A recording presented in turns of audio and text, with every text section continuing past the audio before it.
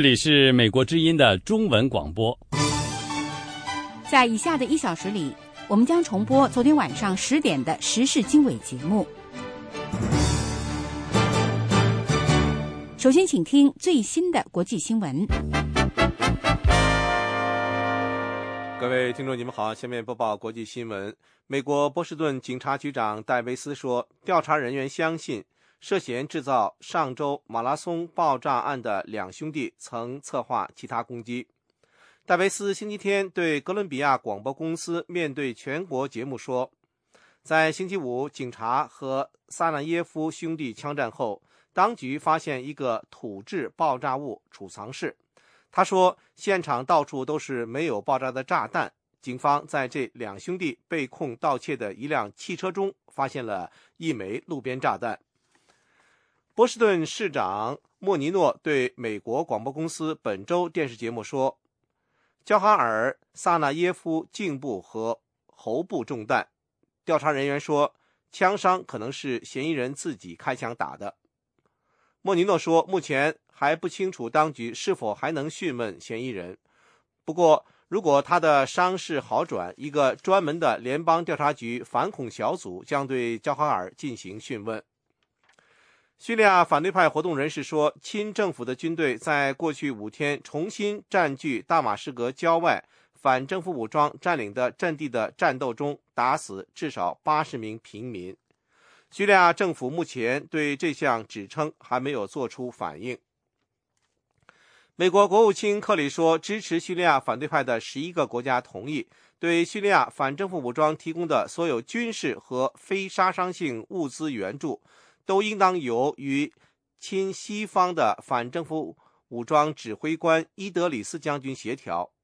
克里星期天在伊斯坦布尔的一个新闻记者会上说，这是由被称为叙利亚之友的美国和另外10个国家所达成的最重要的协议之一。他说，所有成员国承诺把武器和其他援助直接单一的并完全的通过伊斯里德将军领导的叙利亚主要反对派联盟的军事分支来协调。在星期六的会议上，华盛顿承诺再提供1亿2300万美元非杀伤性物资援助给亲西方的叙利亚反政府武装。美国拒绝向叙利亚反政府武装提供武器，担心武器会落入效忠于基地组织的反西方穆斯林反叛分子的手中。但是美国没有反对其他叙利亚之友成员，如美国的盟友卡塔尔和沙特阿拉伯，向反政府武装提供武器，但前提是要事先甄别武器的接收者。美国国防部长哈格尔表示，美国与以色列签署的重大武器交易向伊朗发出一个非常明确的信息，那就是为了阻止伊朗获得核武器，有可能采取军事行动。哈格尔此行的目的是最后敲定向以色列出售先进的美国武器，包括旨在摧毁敌人空防的导弹、空中加油机和部队运输机。以色列可以使用这些武器攻击伊朗的核项目。以色列说，伊朗发展核项目的目的是制造武器，威胁以色列的生存。伊朗坚称其核项目是和平的。有记者问哈格尔，是否美以武器交易显示2个盟国中的任何一个都可能对伊朗的核项目使用军事打击。哈格尔说，我认为那是毫无疑问的，那是向伊朗发出的另外一个非常明确的信息。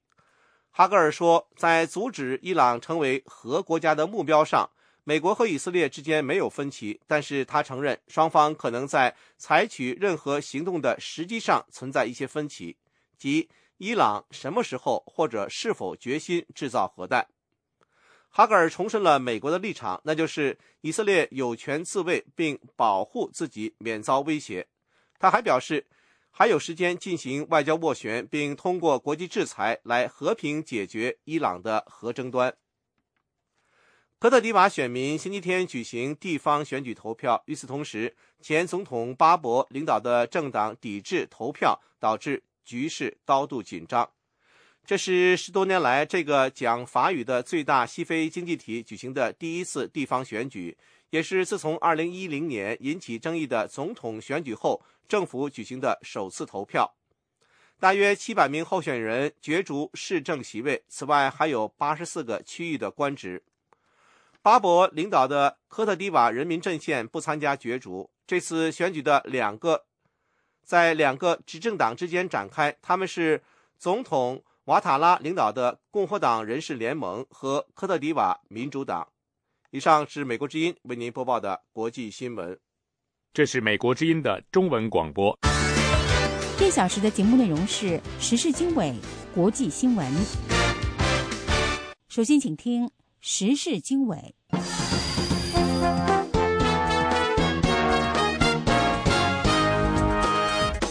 各位听众大家好，欢迎收听美国之音从美国首都华盛顿现场播出的时事经纬节目，我是齐永明，为您介绍这次节目的主要内容。中国四川雅安市发生强烈地震，民间也展开了救灾活动。美国第一艘滨海战斗舰自由号抵达新加坡，中国已经部署了一批东风21D 反舰导弹。美国前驻华大使洛德日前在华盛顿表示，美中关系是一道酸甜菜。台湾法轮功学会要求中国政府停止迫害法轮功学员。台湾反核民意已经形成了社会各界参与的社会运动。俄罗斯一个著名反对派组织被暂停活动。详细内容欢迎收听。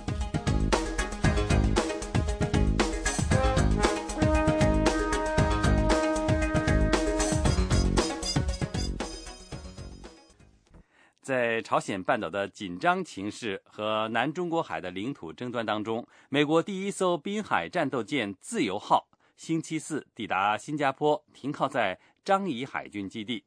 未来将部署在东南亚，强化美军在当地的作战能力，并加强与东南亚盟友的关系。这是奥巴马亚洲战略布局的一部分。有关详情，下面请听美国之音记者钟晨芳的报道。自由号是美国海军第一艘特别为前海作战设计的军舰，未来8个月将部署在亚洲，与该区域其他国家海军联合演练，加强相互协调能力。自由号抵达新加坡的时机正值朝鲜半岛处于紧张之际，但美国驻新加坡大使戴维·阿德尔曼说，两者之间没有直接关联。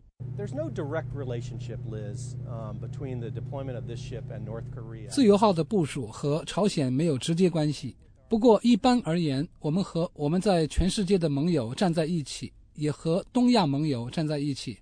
这是我们为促进与新加坡及其他东南亚国家相互协调能力的更广泛策略的一部分。除了朝鲜的情势，中国对南中国海的领土主张以及军事上的强势作为，也引起越南、菲律宾等附近邻国的紧张。前澳大利亚总理陆克文不久前在华盛顿发表讲话时指出，美国重返亚洲，现在正是时候。北京必须接受美国过去、现在和将来都将长期在亚洲存在的事实。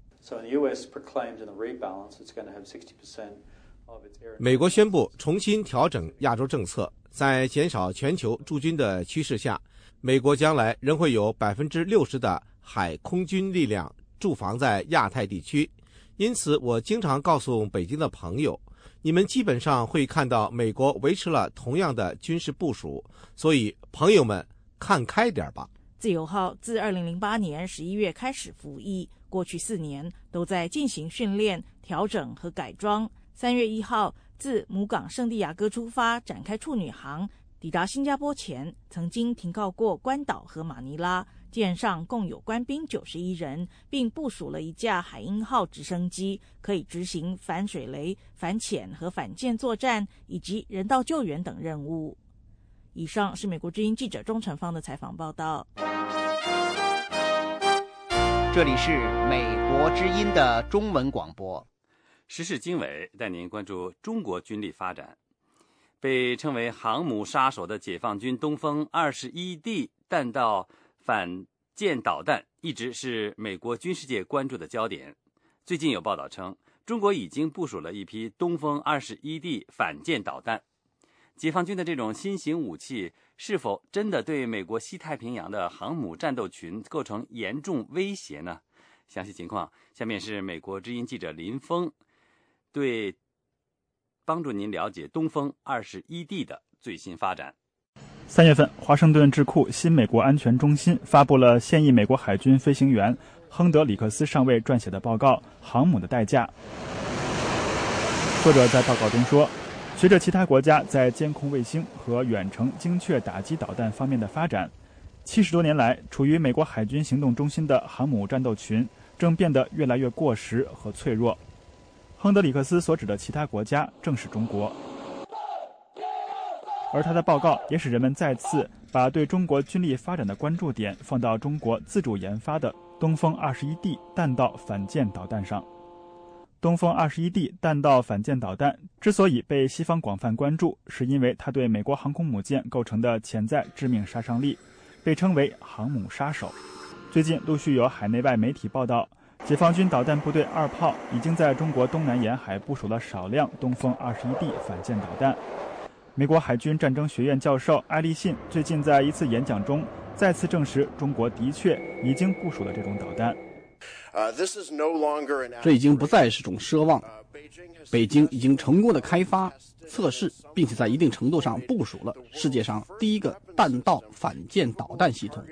有能力从陆基移动导弹发射器上远程发射导弹，打击移动中的美国航母战斗群，而这是美国在亚太最后一个无人能敌的领域。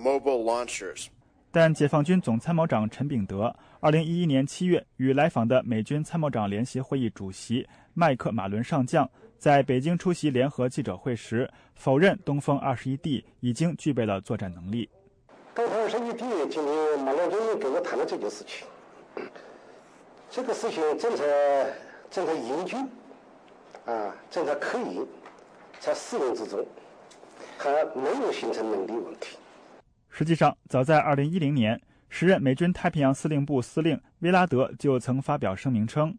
解放军弹道反舰导弹系统经过了广泛的测试，已经具备了初步作战能力。美国军事界所说的初步作战能力，是指某一武器系统已具备一定作战能力，但仍有待继续测试和进一步研发。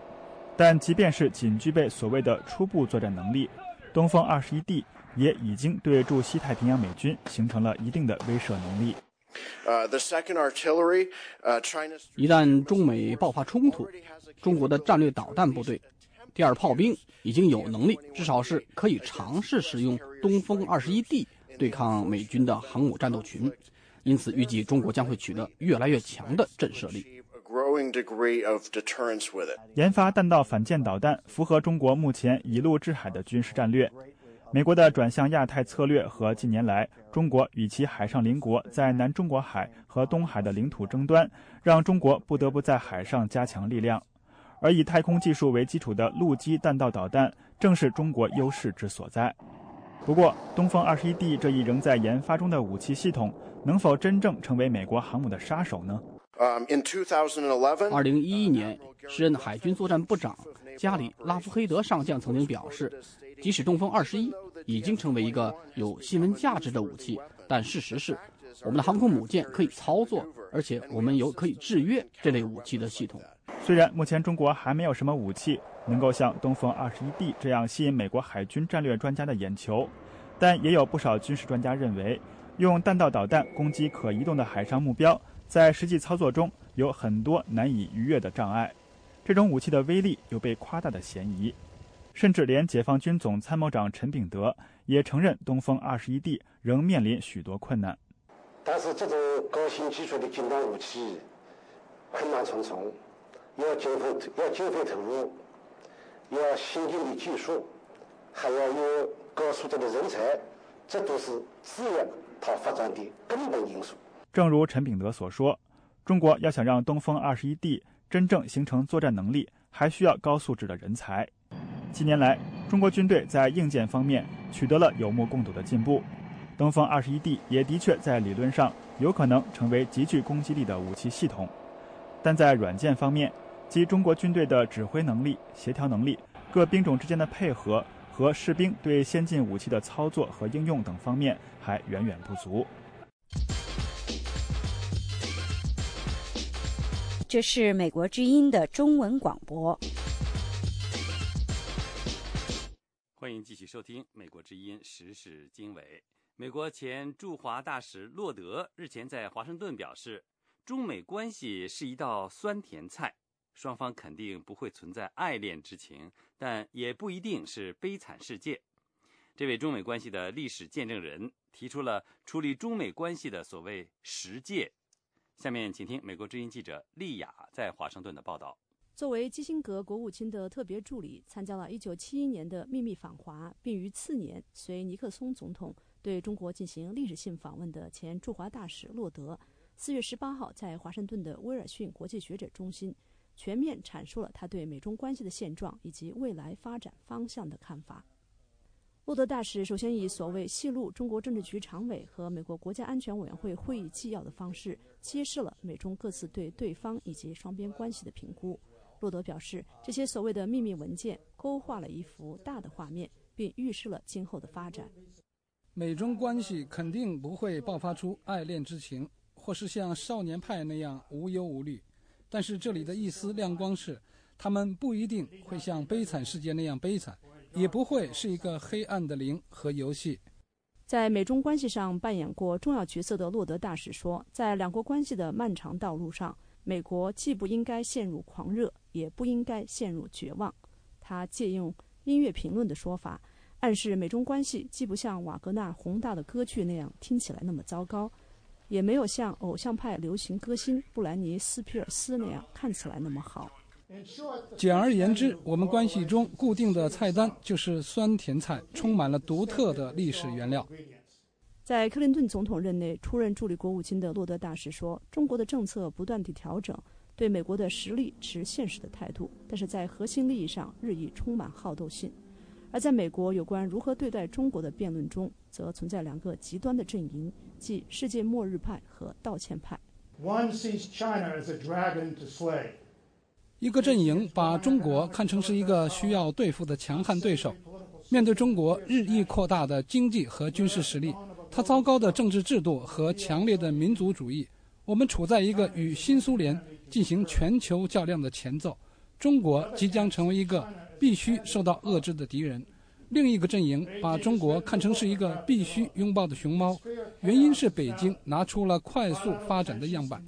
他对混乱的担心是实在的。双边关系的紧张经常可以归结于美国，中国即将成为一个可以放纵自己的统治。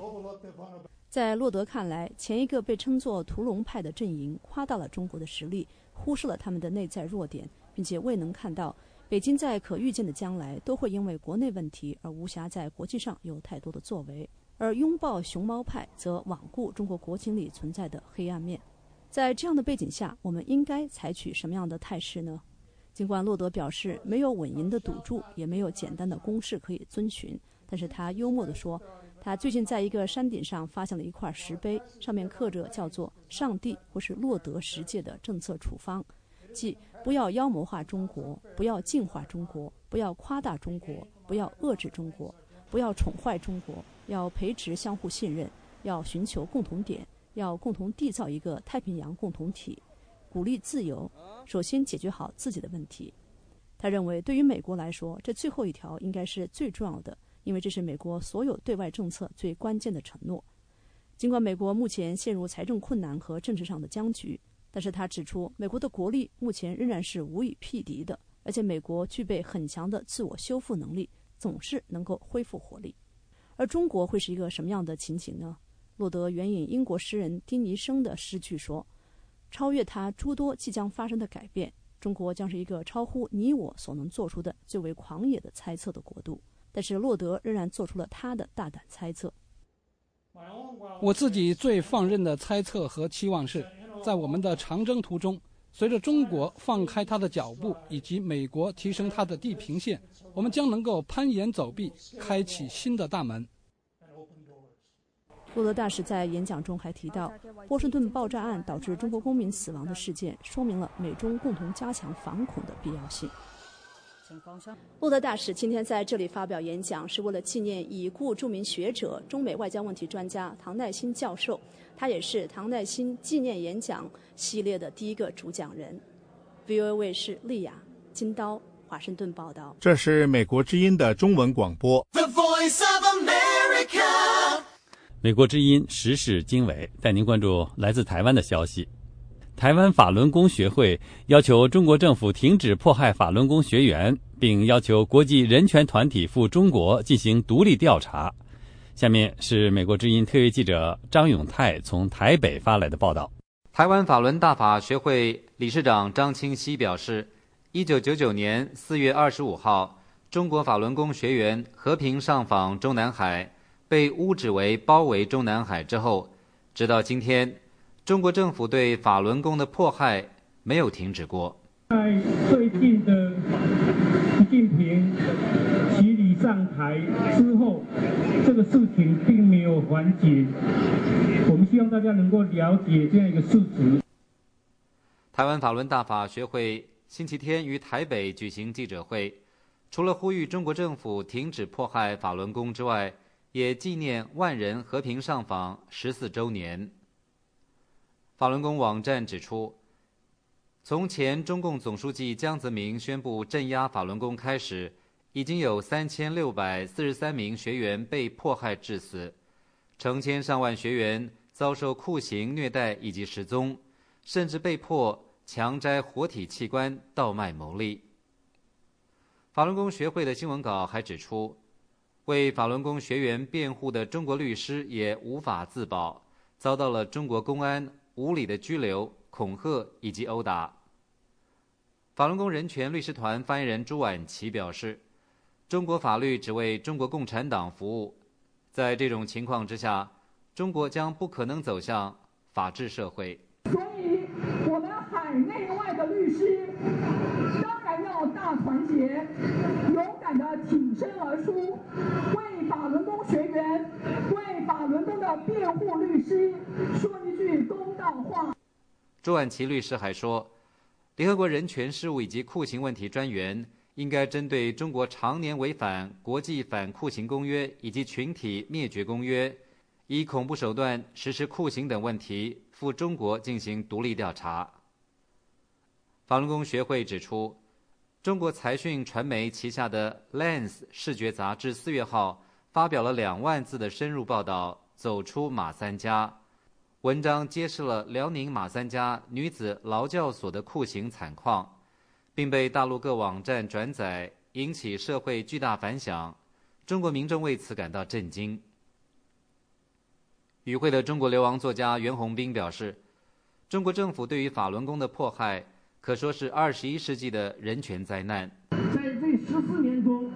法轮功精神修炼者所进行的抗争也从来没有停止过。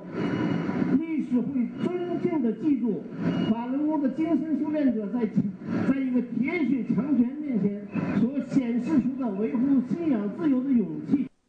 几百位的法轮功学员也以静坐的方式参与了这项活动。由于相关的地点就在台北101大楼旁的公园里，来来往往的大陆观光客都投以了好奇的眼光。法轮功人权律师团发言人朱婉琪告诉美国之音，法轮功学员已经在101大楼旁摆设摊位3年，并试图游说大陆游客脱离共产党团队。到目前为止，已经大约有不少人以真名或是化名的方式完成登记。中国大陆的法轮功从1994年传入台湾，目前在台的学员人数大约有几十万人，是中国大陆以外法轮功修炼者密度最高的地方。台湾历任元首都曾经公开表达对于法轮功的关心，现任总统马英九也呼吁过中国大陆应该停止迫害法轮功。台湾立法院于去年12月通过决议，要求政府关注并协助被中国政府关押的包括1857名法轮功学员在内的良心犯。以上是美国之音特约记者张永泰从台北发来报道。美国之音时事经纬，欢迎收听。台湾反核民意已经形成了社会各界参与的社会运动。美国之音记者杨晨最近采访了一个反核集会，下面就请听他从台北发来的报道。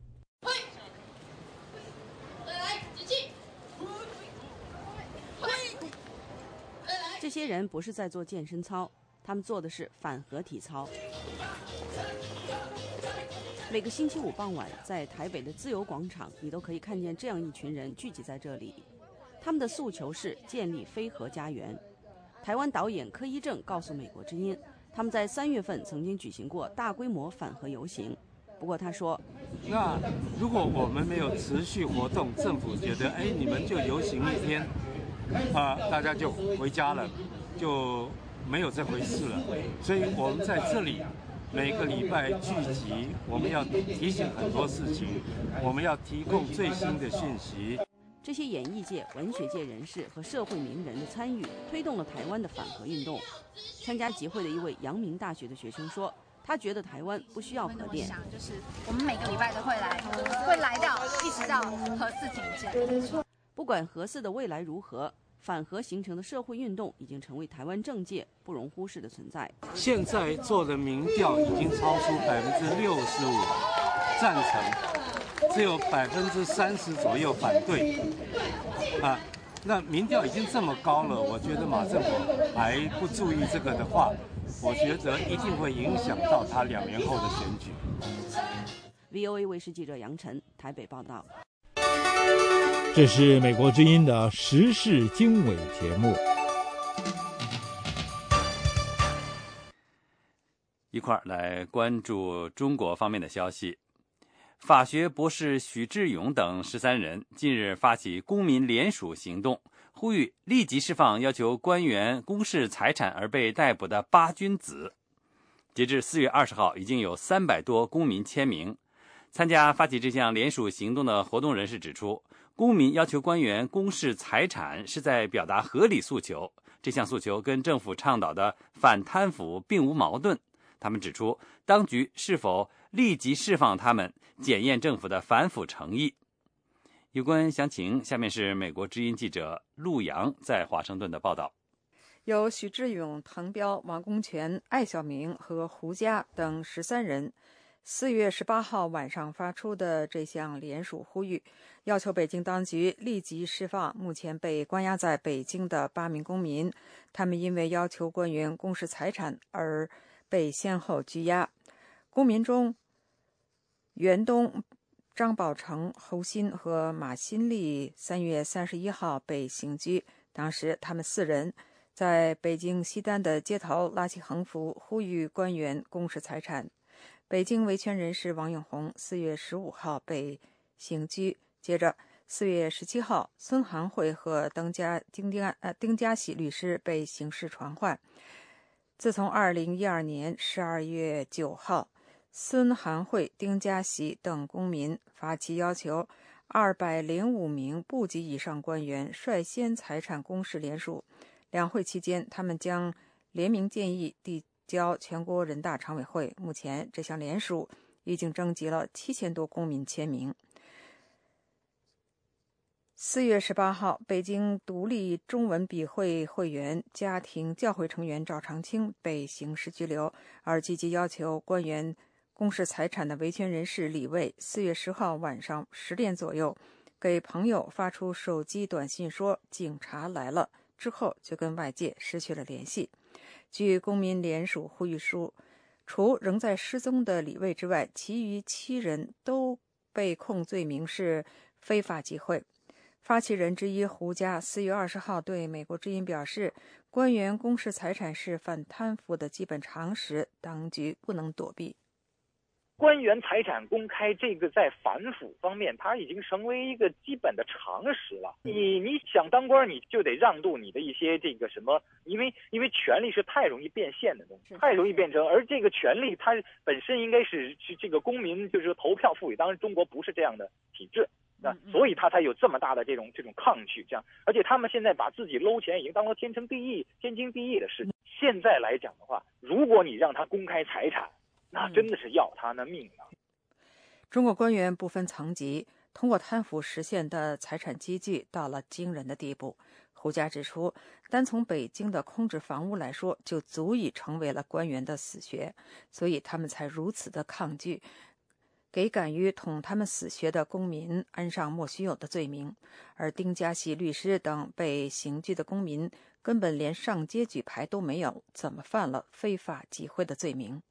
胡佳认为，政府目前如此强力打压要求官员公示财产的公民行动，其目的不外乎两个：一是对公民合理诉求的报复，其二也是更重要的目的，就是提前针对即将到来的春夏之交敏感期。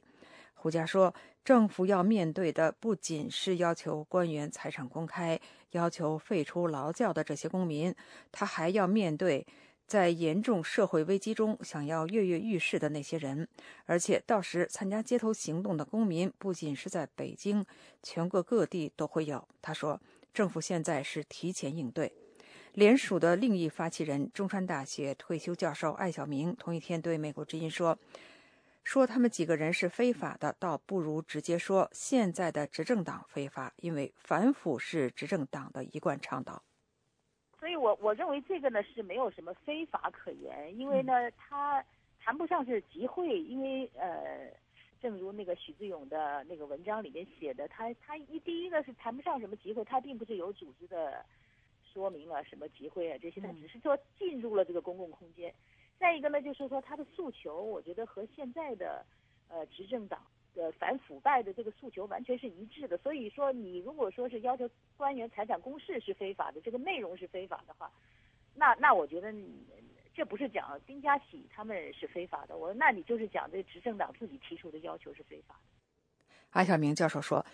这是完全不合逻辑的指控。公民就关注的公共议题发表意见、进行交流，这些都是公民生活的组成部分。但是中国目前没有提供公民表达这些诉求的公共平台，所以才有上街举牌的行动。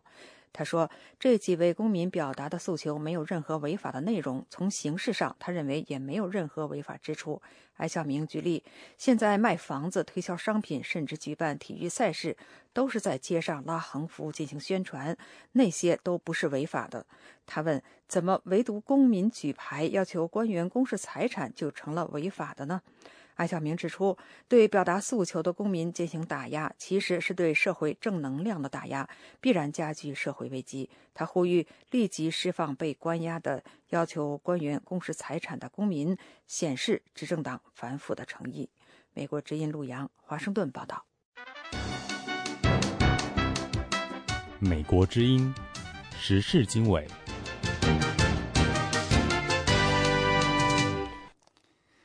欢迎继续收听时事经纬节目。北京维权律师丁家喜日前被当局传唤，他所属的律师团体发起法律援助行动。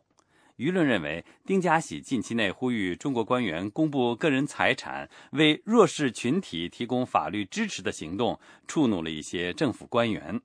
丁家喜被拘押事件成为观察习李政权下建设法治形势的窗口。下面请听美国之音记者申华在华盛顿的报道。中国律师维权网日前发起援助丁家喜律师的行动。报道说，这位北京律师18号晚上8点左右被北京东城区警方刑事传唤，警察还扣押了丁家喜律师的电脑、手机、文化衫等物品。中国律师维权网编委会立即依据现行规则讨论通过决议，对丁家喜律师提供法律帮助，并且指派相关律师立即投入法律援助工作。丁家喜是北京律师，2013年12月9日，他和许志勇、孙涵慧、王永红等律师发表致习近平等中共高层领导人的公开信，要求包括习近平在内的205名中国部级以上官员率先财产公示，并且还征集了7000多公民联署。此外，丁家喜还致力于教育、权利、平等的社会正义行动。刘卫国律师是丁家喜法律后援行动的发起人之一，他对美国之音说，已经会见了在押的丁家喜律师。他说，已经有人今天去看守所会见他们了，他状态不错，心态也比较好，挺平和的。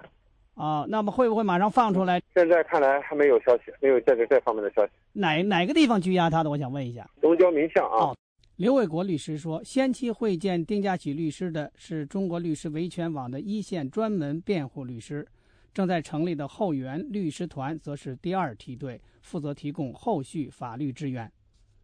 刘卫国还说，当局拘押丁家喜的理由是非法集会。记者电话随即向北京东城区东郊民巷派出所警员查询。丁家喜啊，对，他是个律师，据说在您那儿呢压着呢，是有这个人吗？早就不在了。记者追问丁家喜最新情况，警员说最好请到派出所当面查询。记者拨打丁家喜律师的手机，听到的只是语音自动转接信箱提示。邓志波是在声援丁家喜律师名单上签名的在京访民第一人，他对美国之音说：“现在吧，他不敢公布说具体下落在哪块，他要说具体下落在哪块吧，就说大伙都得上那个劳教所啥的啊，动员去都得。”星期四上午，在北京南站的部分访民得知丁家喜律师被捕的消息后，打起横幅举行抗议，横幅上写有“别让中国梦破碎，释放无辜律师丁家喜”。谈到声援丁家喜律师的下一步行动，刘卫国对美国之音说：“我们首先会提出控告，警察的这个所有的违法行为，我们都会提出控告，我们会详细了解情况。另外一个，我们会发声明，主要是关于公共财产和教育公平，主要因为这两方面。”报道说，除丁家喜被以非法集会罪名收押外，中国近期很多维权律师遭到政府的打击报复。例如，王全章律师因为替法轮功学员辩护，在江苏靖江法院被拘捕。一位崔姓律师在大连因为公开举报一位副市长财产来源不明，也被抓捕。广州的维权律师唐金玲说，丁律师在北京家中被抓捕，表明中国维权律师工作的环境进一步恶化，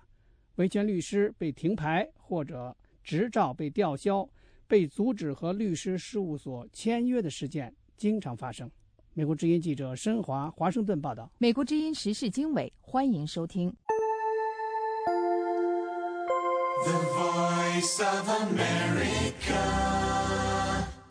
欢迎继续收听美国之音时事经纬。俄罗斯一个著名反对派组织被暂停活动，检察院称这个主要左翼政治力量违反了一系列法律。一些反对派团体指责当局开始使用新的办法进行打压。有关详情，下面是美国之音特约记者白桦从莫斯科发来的报道。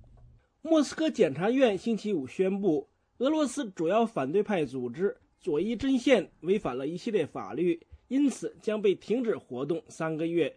检察院说，他们去年调查过左翼阵线，并指出了这家反对派组织存在的问题，但是左翼阵线至今未解决这些问题。莫斯科检察院新闻处负责人罗斯索辛纳说，左翼阵线没有公布财务状况和会计报表，左翼阵线的主要标志五角星没有注册，但这家反对派组织却在集会和示威中展示这些标志。他还列举了左翼阵线的其他违法行为。罗斯索辛纳说，他们的组织章程中没有说明这个组织的目标，这个组织的活动区域范围，章程中也没有提到这个组织的代表大会中如何组建领导机构，他们也没有公布财产和资金的来源。左翼阵线还通过互联网为一些遭到判刑的人募捐，这也违反了法律。但罗斯索辛纳强调，停止左翼阵线的活动同这家组织的领导人乌达里佐夫和其他的主要成员被捕无关。乌达里佐夫目前被软禁在家，检察院指控他组织和策划了去年5月6日的骚乱。去年5月6日，普京就职总统前夕，莫斯科爆发了大规模的反政府游行，示威者同警察爆发冲突，很多示威者被捕关押，其中的许多人都来自左翼阵线。左翼阵线的主要成员沙赫宁说，他们对当局禁止左翼阵线的活动不感到意外，当局正采取新的手段打压反政府势力。沙赫宁说，他说，我们组织中的许多人目前都被关押在监狱中，所以很显然，当局的目的就是想摧毁反对派组织。我想说的是，当局有能力和资源镇压反对派，但是当局无法禁止反对派的活动，他们更无法限制人们的信仰和价值观念。沙赫宁说，左翼阵线决定改变名称，将以新左翼阵线的名义继续活动。他还表示，克里姆林宫塔楼上的五角星也没有注册，所以当局的要求荒谬无理。左翼阵线的律师沃尔科娃说，左翼阵线没有在俄罗斯司法部注册登记，没有任何财产，因此不可能公布财务状况和会计报表。检察院的指控没有法律依据。沃尔科娃说，他们为在监狱中的政治犯募捐都是以个人的名义，没有违反有关法律。来自右翼的亲西方反对派团结运动的主要成员达维基斯说，俄罗斯的有关法律根本没有提到如何对待一个没有登记的政治组织。检察院的举动让他感到非常意外，但是达维基斯认为，当局采用新的办法打压反对派，一方面使其他的反对派组织的活动更加谨慎，但另一方面也能使反对派获得更多的同情。达维基斯说，当局加紧打压反对派的这种做法肯定使当局更加丧失民心，一些持中间立场的民众不会喜欢当局的这种做法，同时也使当局的国际形象遭受损害。执政阶层内部强硬派和温和派之间的斗争变得更加激烈，现在显然是强硬派占了上风。达维基斯说，俄罗斯的司法和税务部门最近对数百家的非政府组织进行了检查，这些都说明了当局试图更严厉地控制社会。同松散和经常内斗的来自俄罗斯民主派阵营的反对派势力相比，左翼阵线组织严密、有效率，而且善于从事街头集会和抗议示威活动。左翼阵线是俄罗斯共产党之外的规模较大的一支左翼政治力量，但是同俄共相比，左翼阵线更侧重捍卫劳工阶层的利益，支持俄罗斯企业的工人罢工活动，同一些独立工会组织关系密切。左翼阵线的一些主要成员说，与俄共不同的是，他们反对中国模式，他们主张媒体自由和多党制议会民主。他们认为左翼阵线应该走欧洲左翼政党的从政道路。俄罗斯媒体曾提到，左翼阵线领导人乌达雷佐夫有可能成为俄共领袖久加诺夫的接班人。以上是美国之音特约记者白桦从莫斯科发来的报道。这是美国之音的中文广播。时事经纬带您把目光转向中国。四川雅安地震发生强烈地震以后，一些民间团体和人权活动人士迅速展开救援行动。不过，来自成都的中国天网救灾团队和一些藏人喇嘛等自发前往灾区的民间救援人员受到了维稳部门的阻拦，理由是不让他们到灾区添乱。民间救援活动人士认为，非政府团体的救援赈灾工作卓有成效，和官方的救灾力量形成互补，但官媒报道很少提及。有关详情，下面是美国之音记者叶冰的报道。这在四川成都的中国天网4月21号报道，港澳台地区北京、广东、天津、湖南、湖北、四川512震区等地民众及慈善人士纷纷致电该网，表达对420雅安芦山地震灾情关切，询问救援相关事宜，并表示将组团进入灾区救援。4月20号下午2点，中国天网人权事务中心420雅安地震首批救灾团从成都启程，赶往雅安芦山县灾区，但下午6点在雅安城区被警方拦截。天网的报道说，雅安市公安局国保支队带领数十名警员及不明身份人员，将天网创始人黄琦与成都维权代表姜志奎、周文明、天网义工蒲飞一行4人带往雅安市公安局清江派出所。美国之音记者星期日晚上致电天网值班室，接电话的是曾在2008年汶川地震救灾期间揭露造成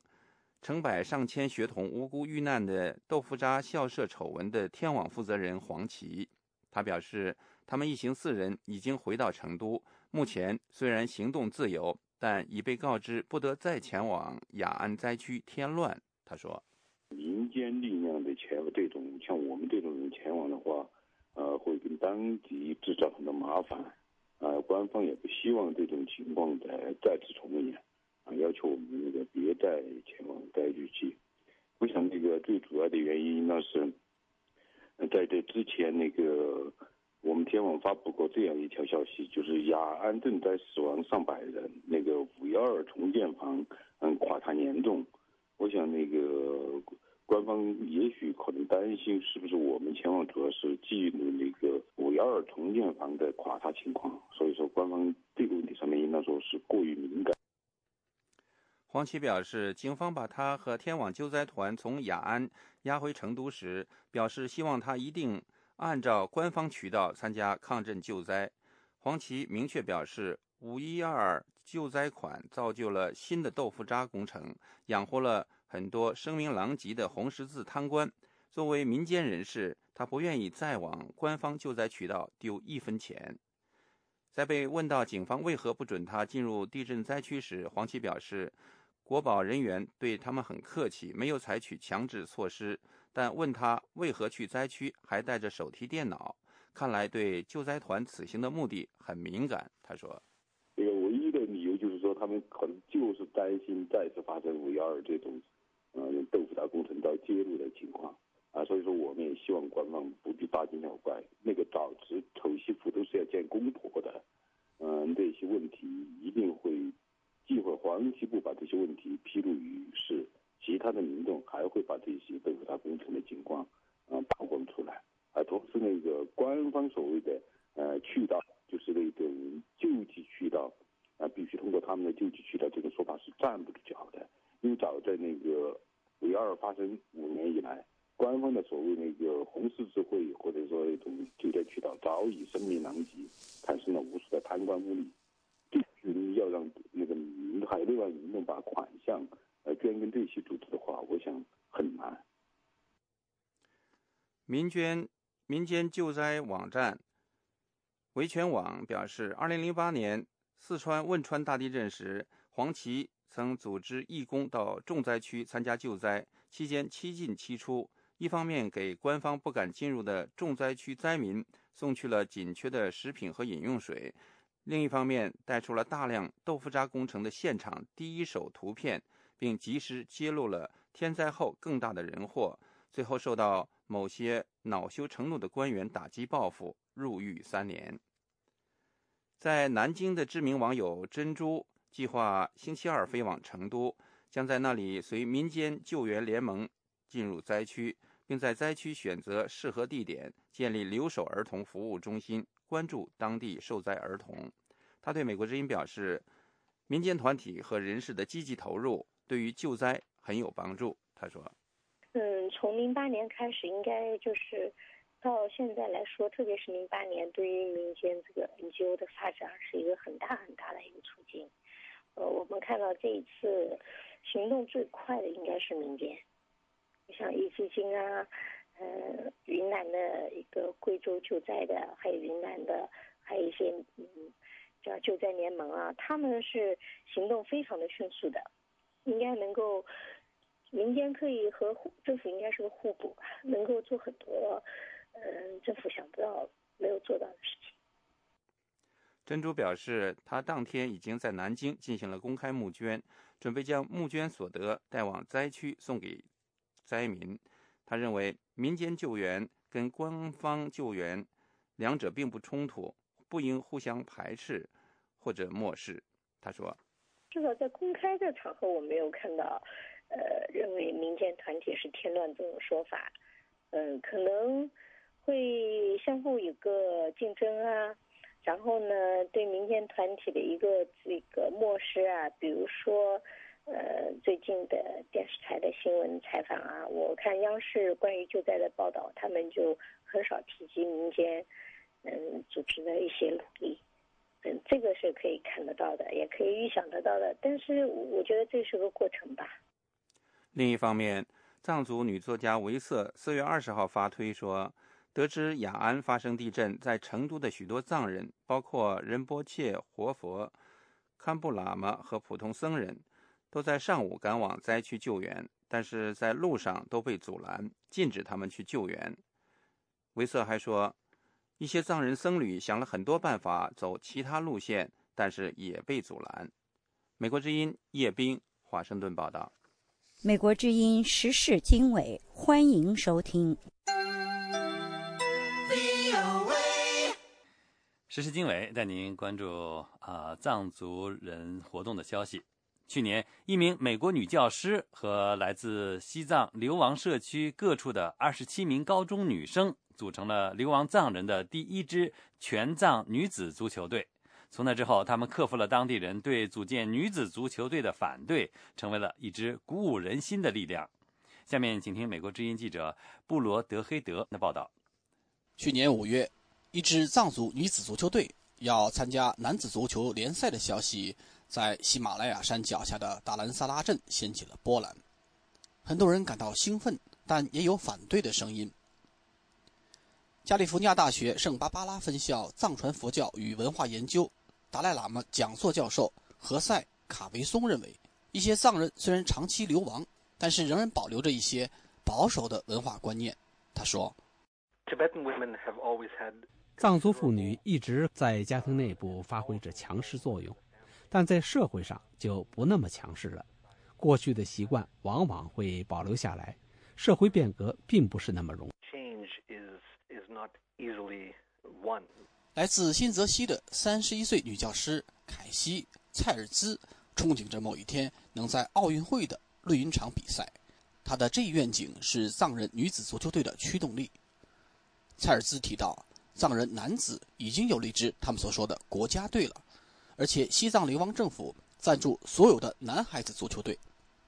But nothing for the girls. So we have two main aims. The first is to empower. 可女孩子们什么也没有，所以我们有2个目的：第一是赋予所有的藏人妇女权利；第二是很具政治性，是组建西藏第一支女子国家队，训练我们的队员讲出真相，作为和平的手段，把西藏告诉世界。Tell the world about Tibet as a tool for peace. 很多年轻的女队员是在西藏境内出生，为了逃脱中国的统治，和父母一道长途步行，穿越喜马拉雅山，流亡境外。很多人在这之前从来没有踢过足球，为了首次参加加绒阡陌纪念金杯赛，来自流亡藏人社区9所学校的女选手进行了1个月的密集训练。蔡尔兹说，比赛一开始，人们对这支女足的疑虑，以及对女子参加体育竞赛的阻力似乎就烟消云散了。参加的有5000名藏人。当他们看到我们的球队进入场地的时候，转变就开始发生了。当时就可以看出来，这种转变是很真切、很重大的。随后，当比赛进入下半场的时候，拉莫吉破门得分，写下了藏人女子足球的历史。这名女孩踢球入网，然后跑到中场做了个滚翻动作，这是改变历史的时刻。我再也没有听到任何不满了。和世界各地的年轻足球队员一样，队长拉莫吉和中场明星队员平措卓玛都盼望着能像英国足球英雄贝克汉姆那样建功立业。然而，姑娘们讨论足球的时候，充满了一种与职业足球的喧嚣和金钱无关的责任感。卓玛的梦想是像蔡尔兹一样当教练。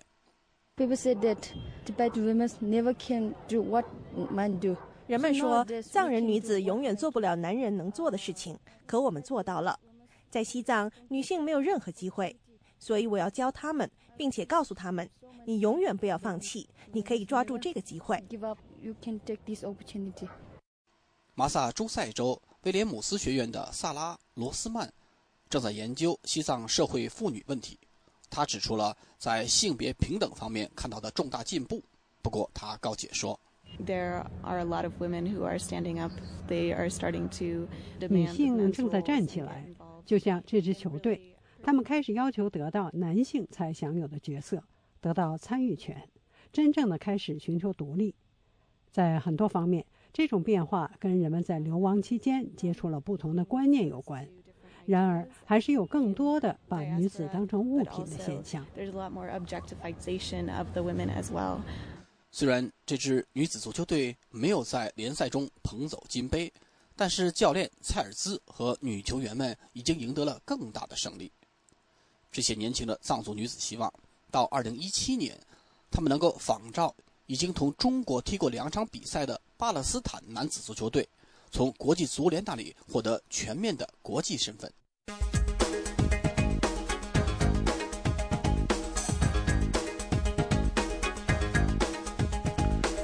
各位听众，下面播报国际新闻。美国波士顿警察局长戴维斯说，调查人员相信涉嫌制造上星期马拉松爆炸案的2名兄弟曾策划其他攻击。戴维斯星期天对哥伦比亚广播公司面对全国节目说，在星期五警察和萨纳耶夫兄弟枪战后，当局发现一个土制爆炸物的储藏室。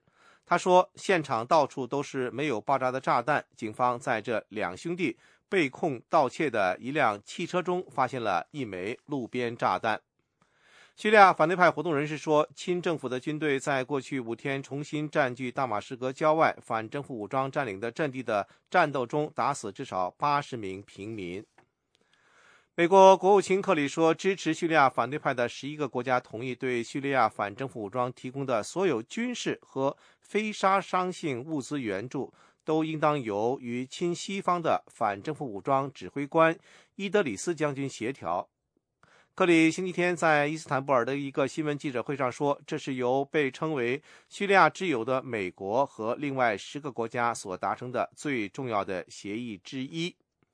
他说，所有成员国承诺把武器和其他援助直接单一的并完全的通过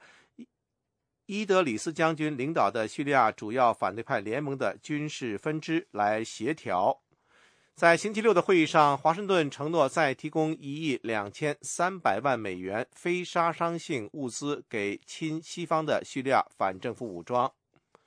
美国国防部长哈格尔表示，美国与以色列签署的重大武器交易向伊朗发出了一个非常明确的信息，那就是为了阻止伊朗获得核武器，有可能采取军事行动。